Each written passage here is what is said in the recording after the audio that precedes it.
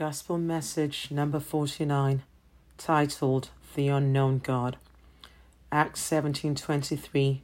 For as I walked around and looked carefully at your objects of worship, I even found an altar with the inscription, To an Unknown God. So you were ignorant of the very thing you worship, and this is what I am going to proclaim to you.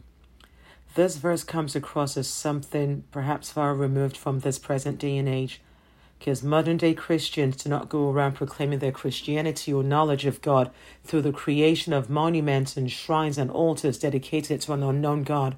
No, because we all are certain of the fact that we worship the known and all-knowing God. But let's ask ourselves this question. Do we really and truly know this God we claim to worship? Like the Athenians in the book of Acts 17, we have mastered the art of religiosity while neglecting the true calling of Christianity. Our Bibles have become objects of worship as we have equated knowledge of the Word of God with intimacy with God, our perfect attendance in church, our connection to every prayer line, our busyness in the house of the Lord, and the various gifts bestowed upon us by the Lord that give us a full sense of connection to God. The mountaintop experience of the Holy Spirit in our moments of true spirituality. All of this have in one way or another become objects of worship, as the mastery of these elements must mean we are right with God.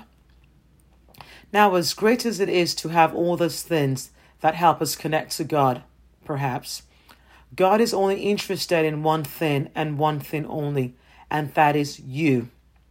But more importantly, God desires one thing in return, which is simply that we seek Him and desire Him more than our very lives, where our existence and the totality of all that we are is focused on God and nothing else.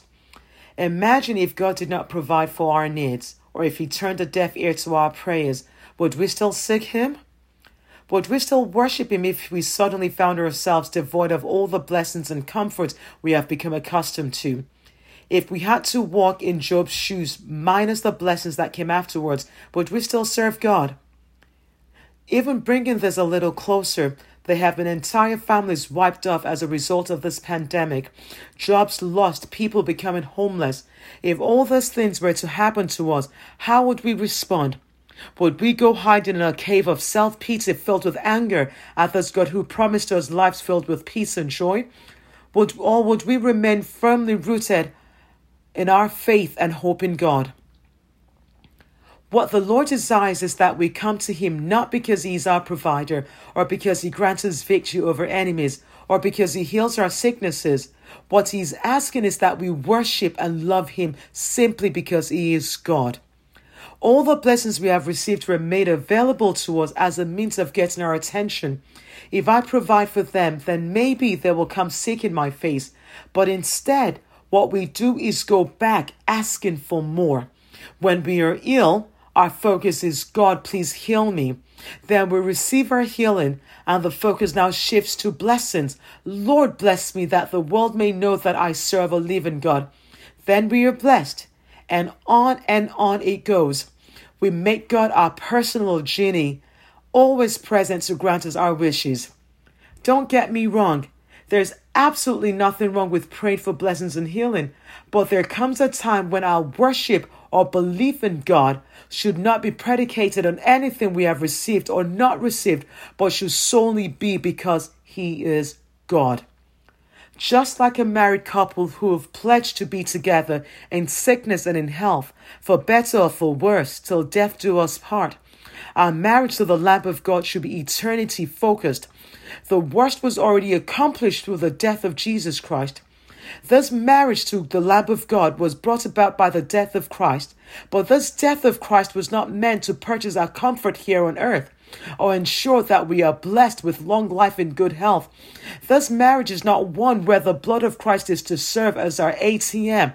No, His death was simply to ensure the establishment of our marriage to the heart and personhood of God here on earth, while in turn ensuring and guaranteeing our citizenship in the kingdom of heaven. God is after our eternity, and in order to have that eternity, then your life must be completely God-centered.